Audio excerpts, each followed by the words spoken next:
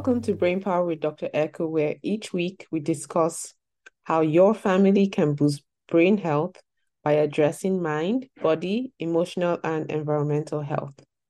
And now, here's the episode. Hello, everyone. I'm your happy brain pediatrician, and today we're going to talk about the topic of my child headbangs and what should I do about it. So, a couple of things with neurotypical children, right? Children who don't have a diagnosis of autism or any other neurological disorders, they too can headbang. We see neurotypical toddlers, babies headbanging, and usually they outgrow it by the age of 3. So if your child with autism that has been diagnosed with autism continues to headbang past the age of 3, then I wanted to talk about some tips for you parents.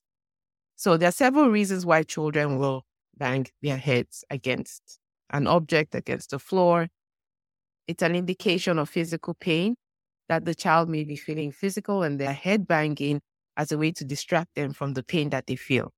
And so it's critical to recognize that as well.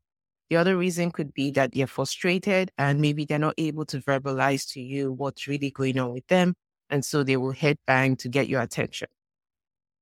The other reason that's kind of linked to what I just said is they mainly will use head banging as a way to get your attention, because they know that if they head bang, then their caregiver, their parents will rush over to attend to them. Then they may be more likely to use that as a strategy. And the other reason that a child with autism may bang their heads is as a symptom of sensory overload, right? They don't know how to handle all of the stimuli that they're getting all at the same time. And so their neurotransmitters are not transmitting what's going on with their brain or what stimuli they may be feeling. And so what you will see is that they will headbang as a result of that because it's just too much for them to handle. And so all of these things are really important for parents and caregivers to know in children with autism as a way to appropriately address them, right? Your child is doing this for a reason. So as any good parent or caregiver, we want to find out what the reason is. So we'll go through a few things, a few strategies to help you identify what's going on. So the very first one is track your child's behavior. What does your child do just before they start headbanging? Usually with children diagnosed with autism, it's a pattern, right? You'll see children headbang or bang their heads repeatedly for like a period of time. And it can come in episodes and they may or may not be an apparent trigger. But I'm asking that you study your child to see what happens before they start the behavior. And also what happens right after it ends. Does your child do anything right after they stop banging their heads? And if so, it's important to keep track of that. It's important to keep track of what happens before so that if there's any way to mitigate the situation, meaning to maybe redirect your child or to address whatever that trigger may be, you can do that to prevent them from going through with banging their heads. So the second strategy I'm going to discuss is padding the area. Often children with autism will pick an area, particular area in the house where they will bang their heads. I'm not saying this is 100%, but it does happen. So if you identify those areas, it's important to pad them with like soft sponges or like foam pads, things like that, so that they don't really hurt themselves. And to go back to what I previously said about neurotypical children, babies, toddlers, banging their heads, thankfully, often they don't bang their heads hard enough to injure themselves.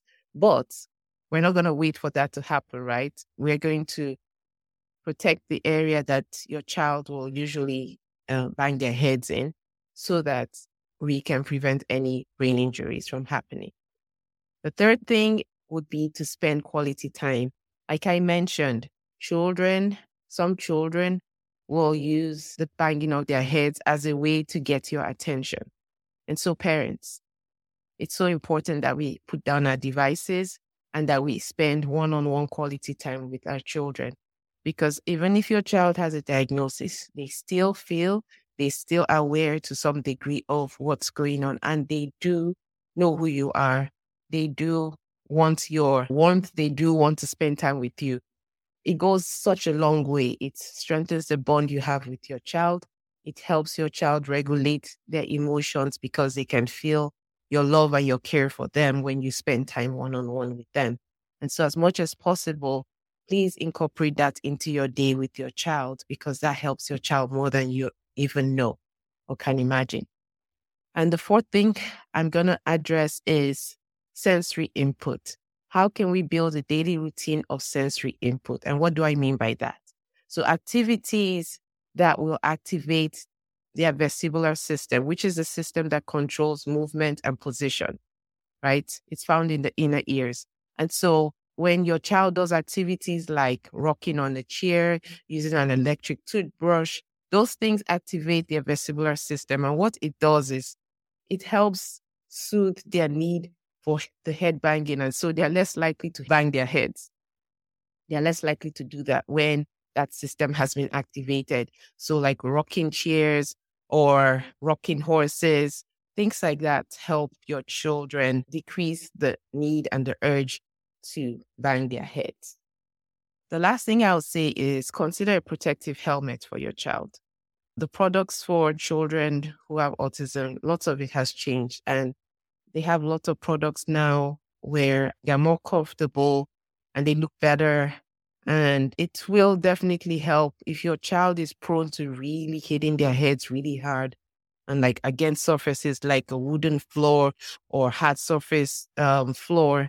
You definitely want to consider this. And I will talk to your pediatrician as well and consider the use of a helmet for your child's head to prevent any head injuries or decrease head injuries, the possibilities of head injuries.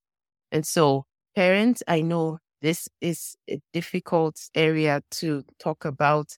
I understand the pain, the frustration of not knowing how best to help your child. And so that's why I'm on here sharing these tips. And I hope this helps. If you need further information, I'll be happy. If you have any questions, I'll be happy to answer your questions. Please leave them in the comments below.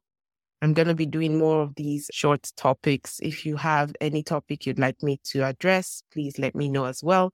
I'll be happy to do that. Again, as I always encourage parents, you are the best parent for your child. Thank you for spending the time to watch this, to learn how to better care for your child. Please take care of yourself as well because you cannot care for your child unless you care for yourself. And know that we're here to support you. I'm here to support you in this journey that you walk through to help you and your child get to the place where your child can glow with health from the inside out so that your entire family can thrive. So if you live in the state of Oklahoma and you feel that your child needs a diagnosis or an evaluation for autism and or ADHD, Glow Pediatrics is offering virtual and in-person evaluations for the entire state. So go to our website, glowpediatrics.com, and get on the wait list. Right now, we're at 2 weeks. So instead of being on the wait list for months and even years, get on our wait list and we'll be happy to help you get the diagnosis that you need.